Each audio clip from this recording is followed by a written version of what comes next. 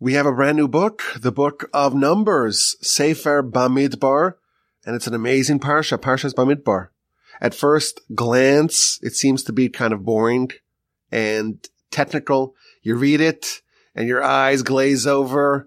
We're going through tribe by tribe, the head of the tribe and the number of the tribe and this 1,000 and that 1,000. It's hard to keep track. And then it goes through it again. And then it goes through the Levites. It seems to be very repetitive. But of course, as is true with everything in the Torah, when we study it a bit deeper, we discover tremendous richness and insight. I want to focus on a central theme of the Parsha. Hopefully we will connect it with the upcoming festival of Shavuos, and hopefully emerge with a deeper appreciation of our Parsha and of Shavuos, and a greater drive, please God, to immerse ourselves in the Almighty's Torah. But also, and I'm a little bit wary of over-promising, but I think this time we have the goods. I think that this podcast will provide a satisfactory answer to one of life's most vexing questions. It's one of those questions that we all have, and it seems to be unanswerable. And that's why you tune into the Parsha podcast, to get answers to life's most vexing problems. And in this podcast, we will hopefully bring together a lot of the ideas and themes and concepts that we've discussed throughout the years. If you're a first-time listener, well, welcome. My name is Yaakov Wolbe. This is the Parsha Podcast. I'm in the Torch Center in Houston, Texas. Our website is torchweb.org. My email address is rabbiwolbe@gmail.com. The book starts off with a census. This is the first day of the second month of the second year. So they left in the month of Nisan, and that was year 1. A whole year has elapsed, year 2, and now they're on the first day of the second month. This is the month of Iyar. This is a month after the erection of the tabernacle, and Moshe is told to conduct a census of the nation. And Rashi tells us that this is the third census since the Exodus. After the Exodus, they were counted. After the sin of the golden calf, when the nation was decimated, they were counted again. God wanted to know how many people were left. And now that the temple has been established amongst the nation, God's going to dwell amongst his people. For a third time in a year, the nation is being counted. And Rashi tells us that this is a sign of God's love of us. He loves us so much, he just can't stop counting us. We are so beloved to God, and that's why we have this census. Now, the Maharal points out that the fact that we're counted 3 times within a year, it shows us that it's not just about the utility, and that's why there's a timestamp in the verse. You know that this is the third census in a year. Even in the United States, we have a census every decade. But the first 2 times that God had us counted, after the Exodus and after the sin of the golden calf, you could argue that, well, that was done based upon the utility. How many people do we have, and how many people do we have left? But now that God is coming to dwell amongst us, there's no obvious need to have us counted, and thus we have this timestamp, and we know it's the third time, and we know that it is solely because he loves us. Now, the counting is done in a very specific way. You recall Parshas Tisisa. This is not in the book of Numbers, not in the book of Leviticus, but at the end of the book of Exodus. We're told that there's a prohibition against an ordinary common census of the nation. If you don't count in a very specific way, it can be catastrophic. It can unleash a plague.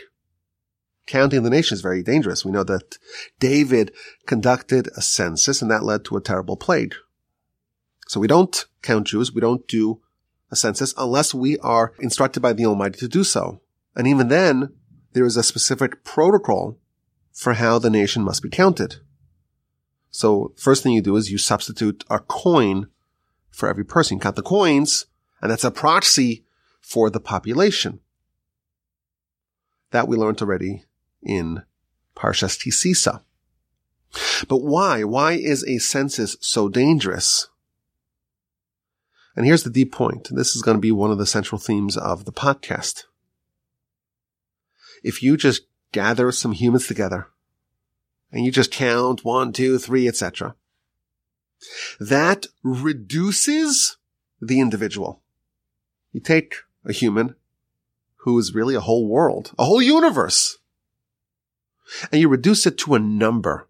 Not just that, to some sort of fungible, interchangeable commodity. It's like voting. One person, one vote. At least that's the idea. All citizens are equal.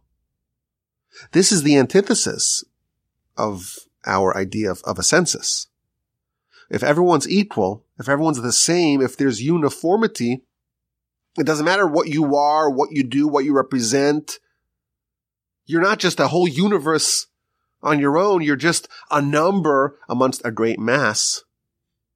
Voting. If one person leaves the state, goes to a different state, another person comes, nothing changes, right?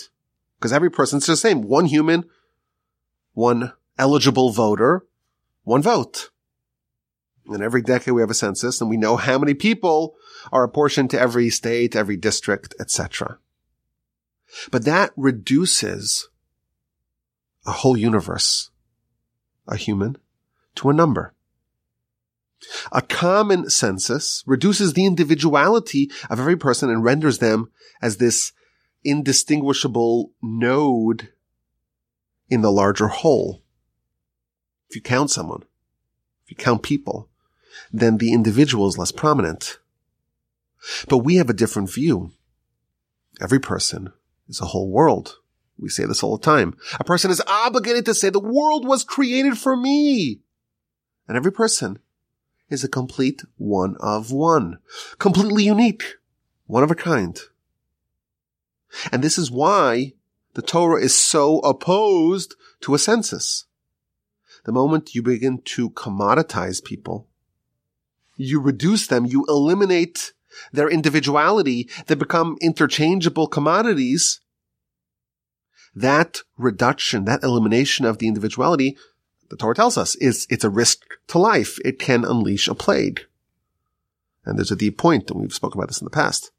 A plague, the hallmark, the definition of a plague is that it does not differentiate amongst people, it just sweeps through a whole populace.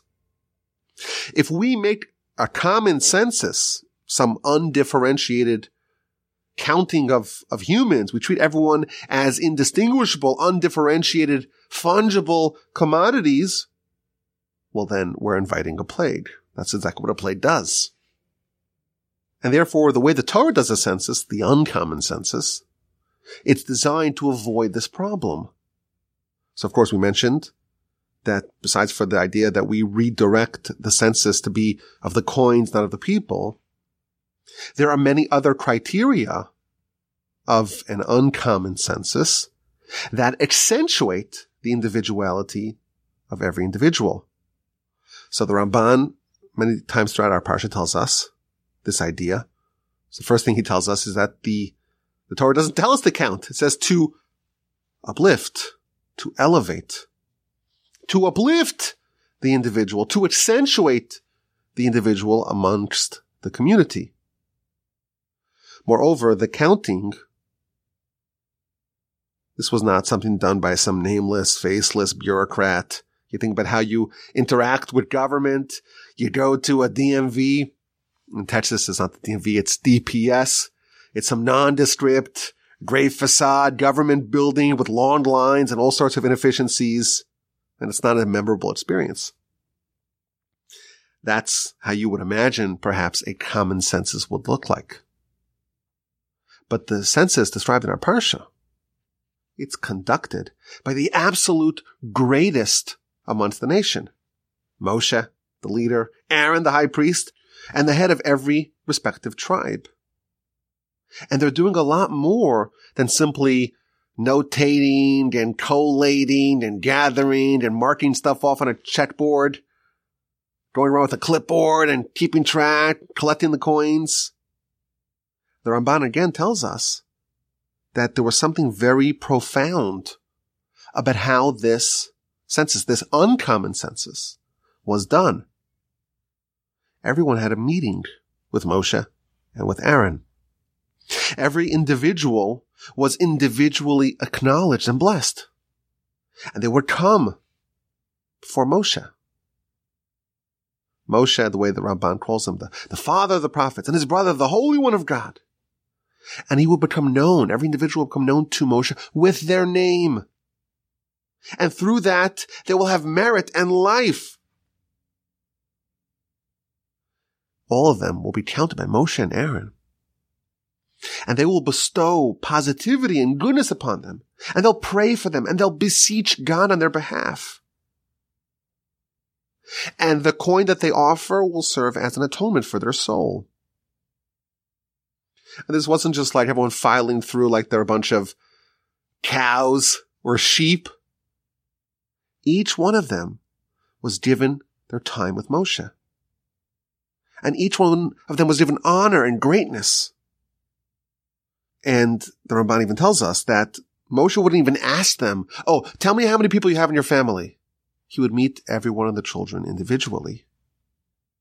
This is a very different type of census. Everyone is truly being elevated.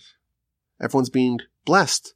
Everyone is being personally acknowledged by these giants, by these veritable angels, Moshe and Aaron and the heads of the tribes. And they're being blessed. And the Ramban here stresses that Moshe would get to know them by their name. That's a way of saying that he gets to know them by their essence. Moshe would peer into their soul and get to know them and their name and their essence, and would give them direction in life. This is an encounter not with some census taker bureaucrat. This is an encounter, an individual's encounter with Moshe. You would never forget that. And this is truly uplifting every individual. If you think about it, this is more than just avoiding the problem of a common census. It's not just avoiding the problem. Oh, let's not eliminate the individual. This is an overcorrection. This is going to the opposite extreme. It's about accentuating the individuality of every individual.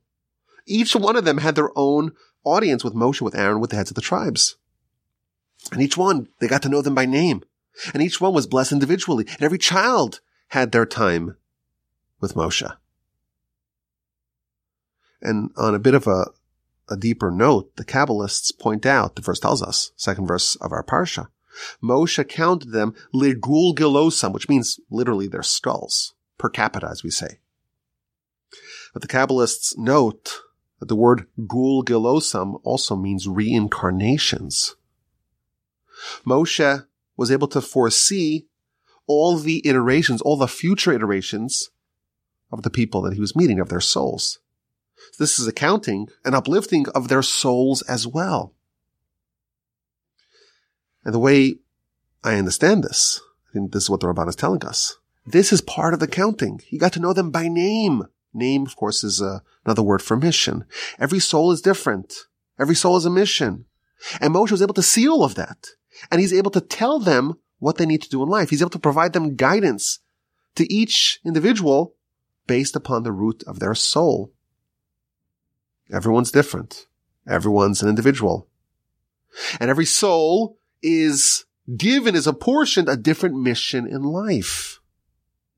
And Moshe, with this incredible ceremony, is having this touch point to provide guidance and direction and a personalized blessing according to their souls, according to their names, according to their missions. In truth, there's a famous comment by the Gaon of Vilna. We know throughout the millennia, our nation was fortunate to have many prophets. course, there are only 48 male prophets and 7 female prophets that are named, that we know their names. But there were millions of prophets throughout our history. And what was the job of the prophets? So of course, we have a book, many books of prophets. Ezekiel, Jeremiah, Isaiah, etc. So we have the actual prophecies that were conveyed to us and were canonized for us forever. So of course, that's part of the role of the prophet. But that was a fraction of their work. Their primary job was precisely this. Our nation, our people, received tailored, bespoke, individualized direction from the prophet based upon the precise root of every individual soul. My grandfather, bless him, used to say it like this. In times of prophecy, people didn't need to break their head, his words, to find out what they need to do in life. What is their particular path in life? They would go to the prophet. And the prophet, the seer, would see their soul and see their name and see their mission and delineate that, outline that for the person. Codify for the person what is the root of their soul and what precisely must be their unique contribution in their life. That was the primary role of the prophets throughout our history. And this is what they did here with Moshe. Every individual. Moshe got to know their name, got to know their essence, got to know their soul. And the Kabbalist tells us even the future permutations of their soul. He's able to burrow, to plumb into the depths of a person. And to give him a blessing that's not just a generic blessing, a blessing that's fitting for who they are and what they need to do in life. That's a truly uncommon census. The uplifting of the individual to this incredible great heights. It's not just a counting. It's an uplifting. It's an accentuation of the unique individuality of every person. And this is a theme strung throughout the Parsha. We have the flags. Each tribe has their own flag, and that flag highlights the unique qualities and the unique role and the unique contributions that they need to play. And we have the positioning of the tribes. Each tribe is given the appropriate orientation on the tabernacle, and with specifically other tribes that they are aligned with. And the Levites, they're the legion of the king, and they are counted separately. And they're counted, of course, from the age of 1 month. Every year I like to revisit this incredible Rashi. Chapter 3, verse 16. The verse says that Moshe counted the Levites as per the word of God. Now, if Moshe counted them, Rashi's question is, wait a minute, why is it as per the word of God? So Rashi tells us that there was a conversation that Moshe had with the Almighty. The rest of the nation was counted from the age of 20. So those are adults. The Levites, they're counted as infants from the age of 30 days. So Moshe says to God, wait a minute, how am I supposed to go? I'm supposed to go into everyone's house to find out all the Levites that are in the tent? I can't enter the tent to find out how many suckling infants there are in every tent, in every Levite home. And Rashi tells us what God's response was. This is my favorite Rashi. Of course, they're all my favorites, and you're not supposed to have favorites, as you know. But this is just an iconic Rashi. This is the bumper sticker Rashi. We talk about it every year here. The veteran listeners know what I'm talking about. God responded to Moshe, Aseh ata shelcha, you do your job and let me do mine. Don't worry about God. People worry about God. Don't worry about God. You do your job and let me do mine. I could do mine. So Moshe says, okay, I'll do my job. And he went to go count. And in every Levite tent, God did his job. God would tell Moshe prophetically how many babies, how many suckling infants there were in every tent. And that's why the verse tells us, Al pi Hashem, as per the word of God. I have to always tell you this Rashi every Parshas Bamidbar, because it's such a powerful Rashi, and we can never forget that. We often want to do God's job. Oh, how's it going to work out? You don't have to do God's job. You do your job. Don't worry about God. He'll take care of his responsibilities. You can be sure of that. We have to do our job. We have to execute our responsibilities. And what's not in our control, what is in God's control, that's not our responsibility. That's God's responsibility. The Levites are counted, and the Levites are assigned their individual jobs, the transport of the tabernacle. Every time they moved, they relocated, they would have to break down and disassemble the tabernacle and prepare for travel and properly package it for travel. And that was done by Aaron and by his children. But then the Levites would join the Kohanim, the priests, for the transportation. And every family amongst the Levites was given certain general responsibilities. And every individual amongst the Levites was given a specific responsibility. And again, the Ramban tells us about this. The families weren't just told, oh, y'all just carry all the beams. No. Every individual said, this beam, the second beam on this side of the tabernacle, this is your responsibility. Oh, and this base, which is the 14th one from this one is yours. And this hook and this curtain, everyone was given a very specific, tailored, individualized role. Again, the same idea. Everyone's an individual. Everyone has their own name, their own soul, their own root of their soul, and their own path, their own mission. And all this is apportioned by Moshe as per the prophecy coming from God. Everyone's told specifically what they need to do. Again and again and again in our parsha, we see how the profile, how the stature, how the prominence of every individual is being raised, being uplifted. But of course, all that is within certain prescribed contexts.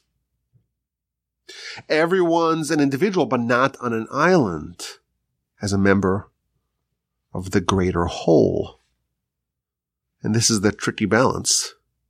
This is why a census is very hard to pull off. You have to count the whole nation.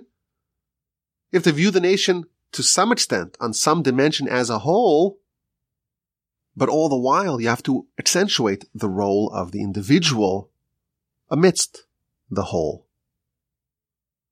And if you read the parsha, you'll notice that there are actually different general groups that every individual must fall under. And they're counted on these different dimensions. They're counted as individuals. And then one concentric circle outwardly, you have the family.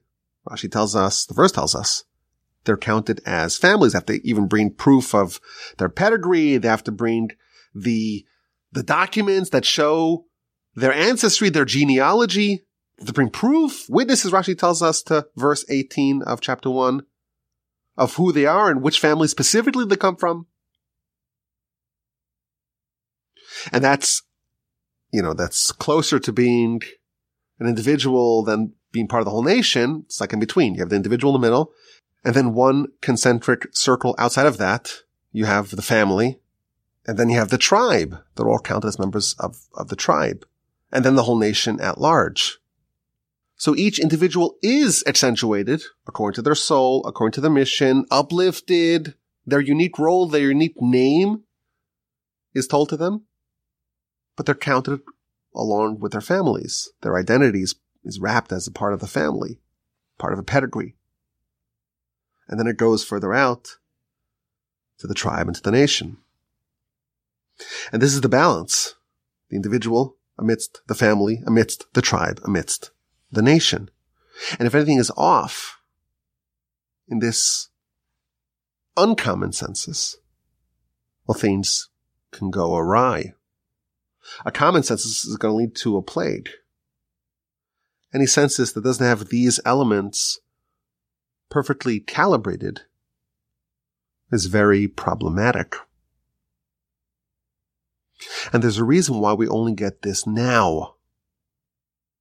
there is a force at the center of this. Rashi tells us, the very first Rashi in our parsha, that when God settled amongst them, dwelled amongst them, lived amongst them with the tabernacle, that's when this third census was undertaken.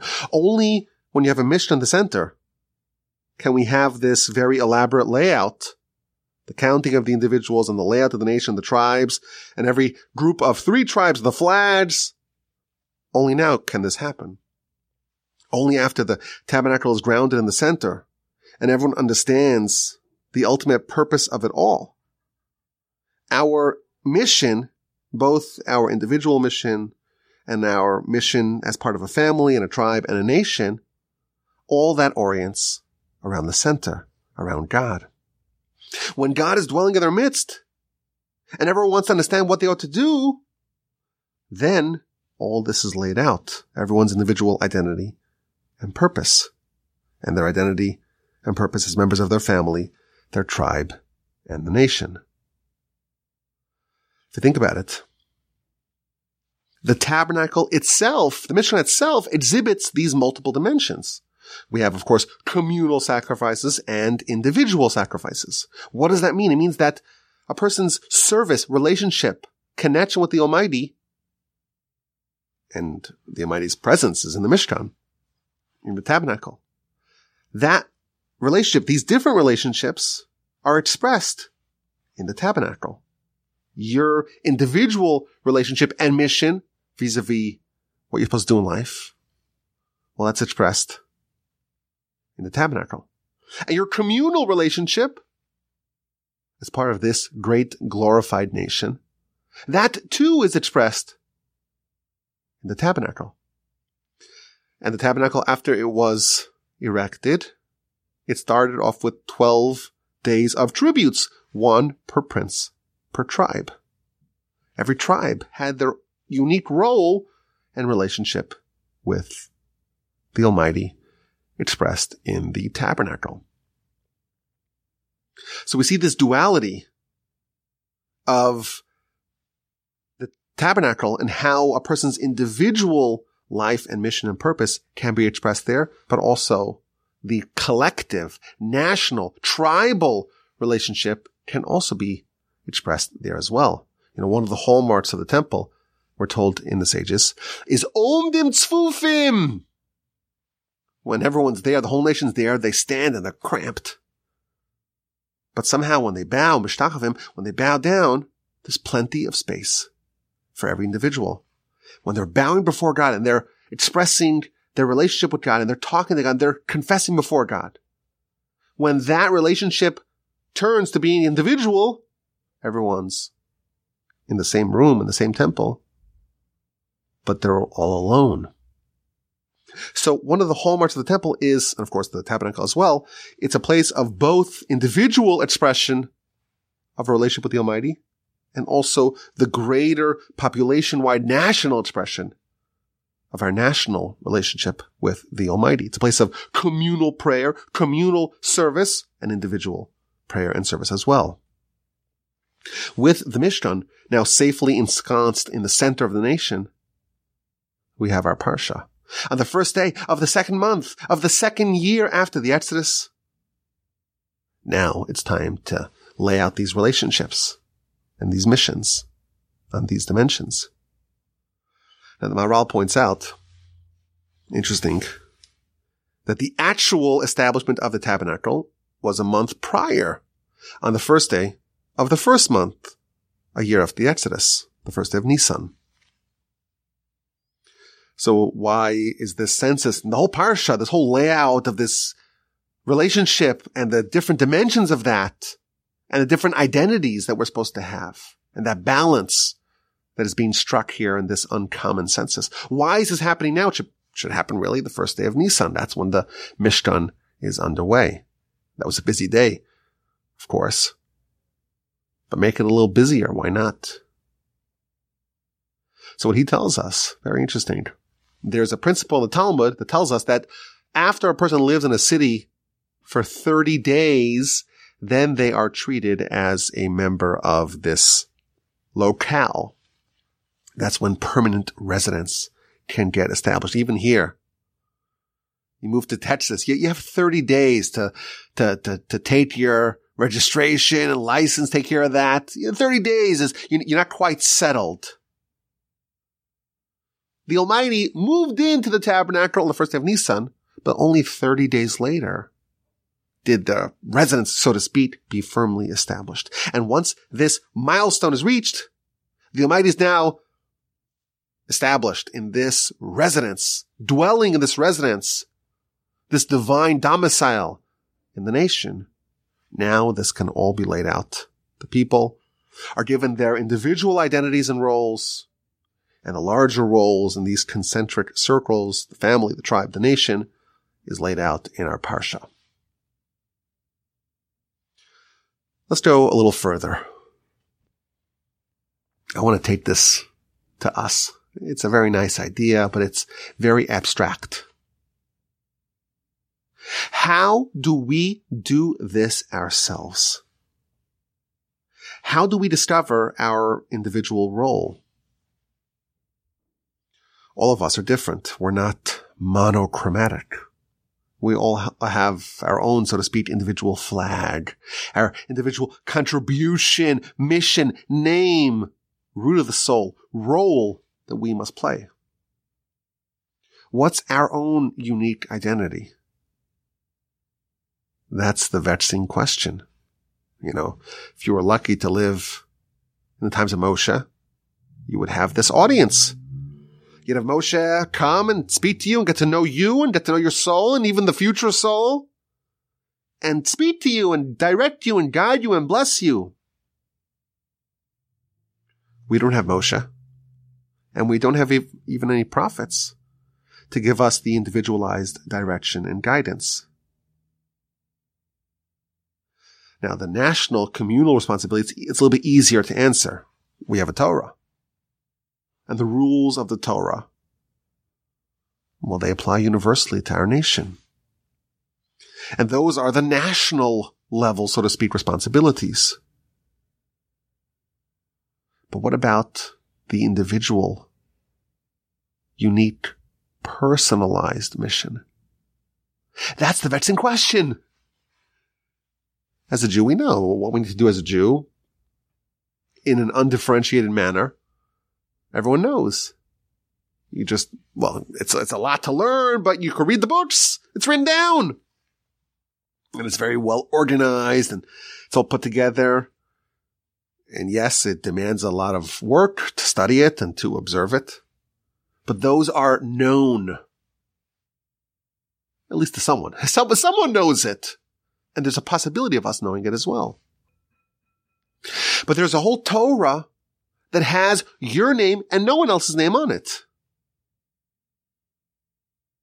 And that's what Moshe was telling them, their name. What's your unique name? What's your unique soul? And there's no book to read it. And that's the vexing question. How do you find the answer to that question? I'll tell you. The first thing we need to know is that there is an intimate connection between Torah and the temple, between Torah and the tabernacle, between Sinai and the Mishkan. The Ramban tells us, this is found in many places as well, the tabernacle is a portable Sinai. The nation had this incredible revelation at Sinai, and that was given a permanent expression in the tabernacle. And this is an idea we've talked about many, many, many times, but there are many connections between Torah and, let's say, the ark. The ark is at the epicenter of the tabernacle and the temple. And the crown around the ark is the crown of Torah. And Torah is more precious than pearls. Yikara himipninim. Torah is more precious than he who enters lefnei lefnim. It's more precious than the high priest who enters the Holy of Holies. Why? Because he enters only once a year. It's an occasional thing. And what does he find? He finds the Torah there. In the ark. Well, what do you have there? First set of tablets, second set of tablets, the Torah that Moshe wrote.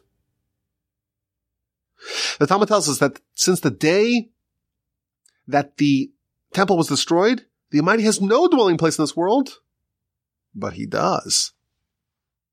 He has no dwelling place in this world outside the 4 cubits of halacha, of Torah study. The Mishnah tells us, in Pirkei Avos, if 10 people are studying Torah together, then God is with them. And even if 5, and even if 3, and even if 2, even if a person is studying alone, God is with them.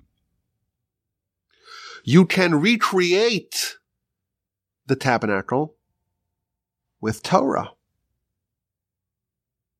And just as the tabernacle existed on multiple dimensions, there was the communal, so to speak, and then there was the personal, Sinai was like that as well. And the Torah is like that as well. The Sinai revelation, our sages tell us, it was a multi-dimensional experience. The Midrash tells us, Ramchal has an essay on this. God revealed Himself, and everyone was there, and it was a communal experience. But every person experienced it completely differently. Sinai was one revelation on the communal dimension, but it was 600,000 unique, concurrent, individual revelations. Each one received the Torah on 2 dimensions. Communally, they all received it together. One nation coalesced around the mountain. But every individual also accepted the Torah, the individual Torah, in their own unique way, in a way that was completely personalized, tailored, bespoke, fitting for their soul. So Sinai, like the Mishkan, it's a hybrid revelation. There's the universal revelation, that's the 613. And then there's the individualized revelation, and that's the unique mission of every individual. So with the tabernacle and the uncommon census, these dimensions of Sinai were given permanent expression. And that's our parsha. But this is a way of saying, if you're just following along, and there's a lot of moving parts here, this vexing question that plagues and bedevils serious thinking people. And that's us, come on. If you listen to the Parsha podcast, you're one of us. Serious people have to wrestle with this question. What am I here to do? What is my mission? Why did God create me? Of course, the general mission, my responsibility as a Jew, that's painstakingly outlined in the Torah and the rest of the words in the Talmud, in the Halacha, etc. But what is my individual responsibility? What is my individual mission? What must I, to the absolute exclusion of every other person in history, what is my Torah? What is incumbent upon me and no one else? What is the root of my soul? What would Moshe and Aaron tell me? What would the head of the tribe tell me? What would they direct me to do? What was my unique, one-of-a-kind Sinai revelation? For those of y'all with a good memory, what was my letter out of the 600,000 letters in the Torah? That question, that vexing question, was answered by Moshe. Was answered by Moshe after the Mishnah was firmly established. And if that question was answered via Moshe, and if that question could be answered via the Mishkan, because the Mishkan again exists on those 2 different dimensions, it can also be answered via Torah. The tabernacle is an extension of Sinai. It's a dwelling place. It's a domicile for God. And so too is Torah. It's exactly the same. There's an essay in Mesilas Yesharim, Way of the Upright, chapter 26 about this. And this is the line that he says. The Shekhinah resides on the Torah scholar exactly the way it resided in the temple. And that's why if someone gives wine to a Torah scholar, it's like they're offering libations upon the altar. And that's why if someone offers food to the Torah scholar, it's like they have brought bikurim, a first fruit offering to the temple. And this is not to encourage rapacious gluttony on behalf of the Torah scholar. But the idea is the Torah is able to create a complete, perfect image of the temple and the tabernacle and the altar. And therefore we know if the tabernacle is the backdrop for our parsha, for the discovery of our essence, and Torah study is exactly like the tabernacle on some level, then syllogistically we know for sure that Torah study can be an answer to the vexing question as well. This is all the setup. Now we're starting the podcast. We're going to answer the vexing question. So first of all, we have to acknowledge that there are many answers to this vexing question. We don't have prophecy, but we may have other things, other indications of how to figure out what is our Torah. As an example, we have a prayer that we say multiple times a day. V'sein chalkeinu b'sorasecha, give us our portion in your Torah. There's something in the Almighty's Torah that's ours and no one else's. But let's share a new answer. This answer was developed by my grandfather, blessed Mary, in one of his essays. And I think it will, of course, give us an answer to the vexing question, but also it will deepen our appreciation for the Torah and our love for the Torah. This is very apropos, very fitting, very topical, given that next week is Shavuos, which is the anniversary of the sign of relation, when we got the communal Torah and the individual Torah as well. Here's the idea. The Talmud tells us in the book of Kiddushin on page 30b, it's quoting a verse. The verse says, as ha'oivim b'shar, the enemies at the gate, not to be confused with its cousin, the barbarians at the gate. The enemies are at the gate. What does that mean? Says the Talmud, even a father and a son, a teacher and a student that are studying together Torah in one gate, they become enemies. But they don't depart until they become best of friends. They love each other. This is an amazing idea. The Talmud tells us, the book of Kiddushin, on page 30b, even close allies, father and son, teacher and student, when they study Torah together, when they do it properly, it results in hatred. Very, very surprising. Unbelievable Talmud. Two people, father and son. They love each other. Teacher and student. They love each other. Even they, when they study together in one gate, whatever that means, they hate each other. Why would they hate each other? Can't they have some convivial, kind, respectful study?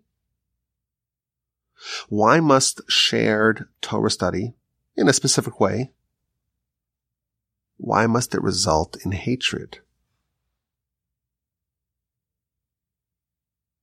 The answer, very deep, very profound. Torah study, done properly, penetrates the depths of a person and touches their innermost essence.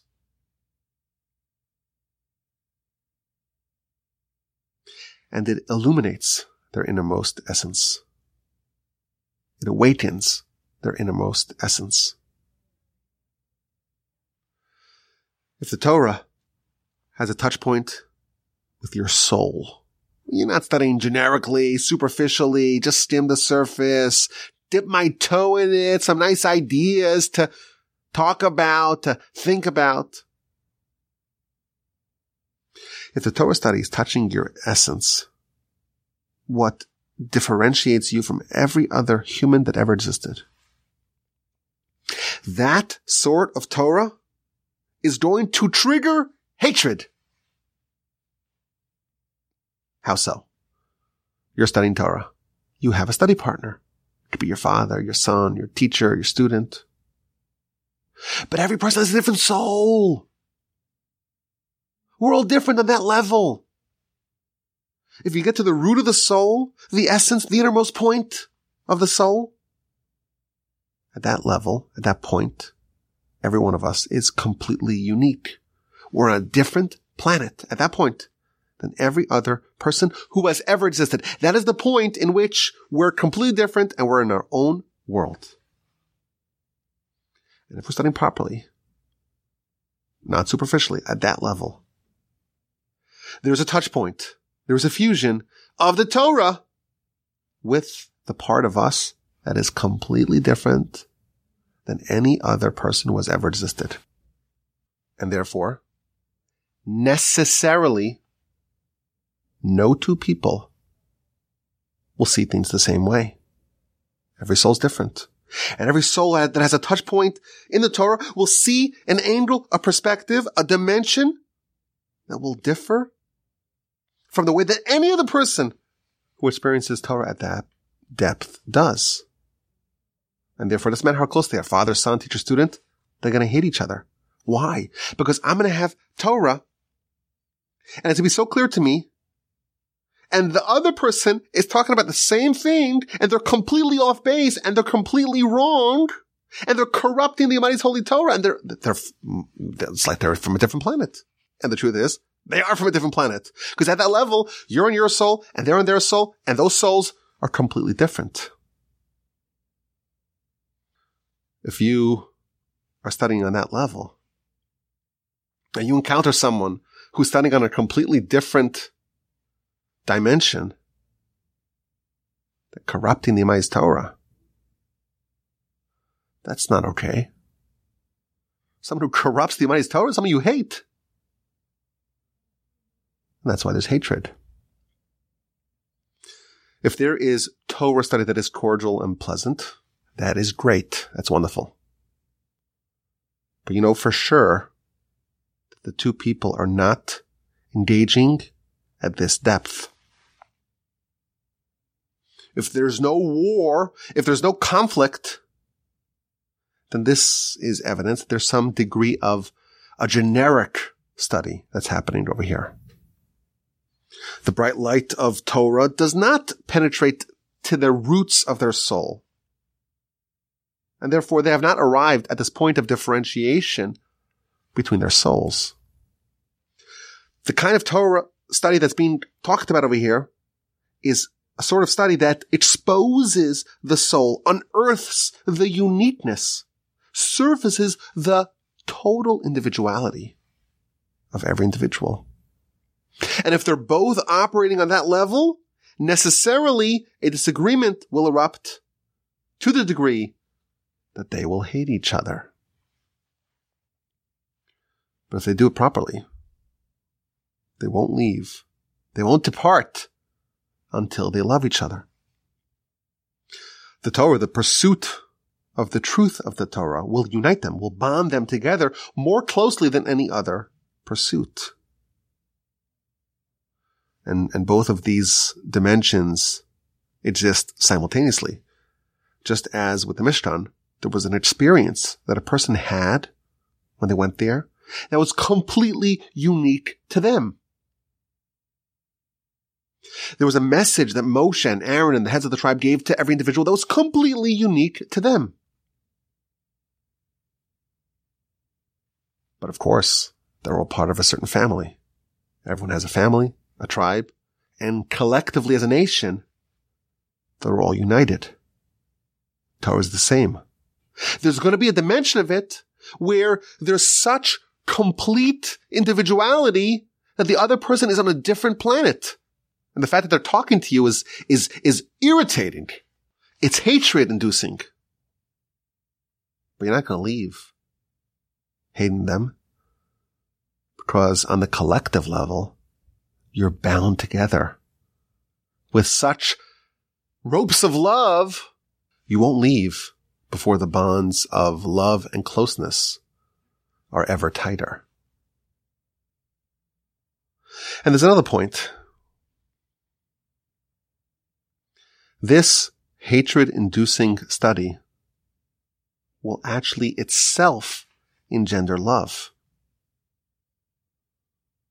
Because what's happening here?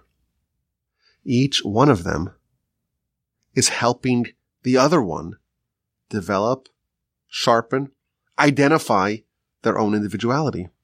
Like two swords scraping and sharpening each other. Each one is helping the other develop, identify, cultivate, hone themselves.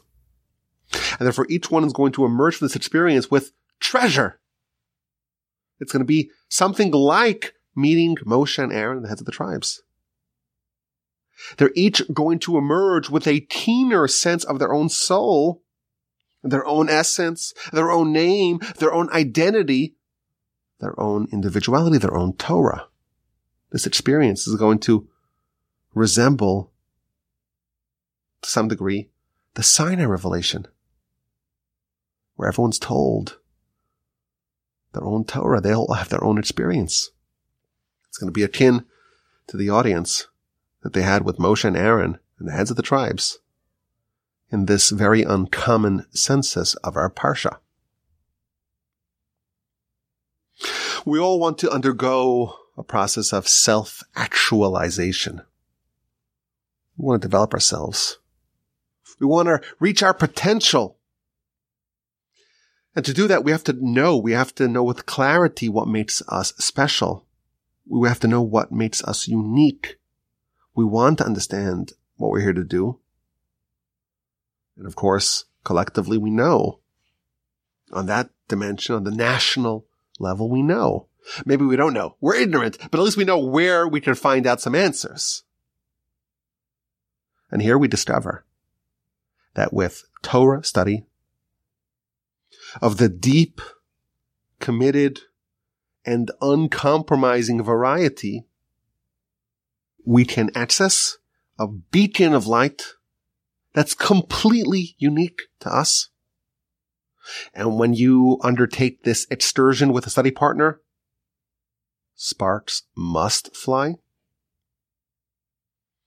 On the level of the individual, we're all different. We're not generic, interchangeable commodities.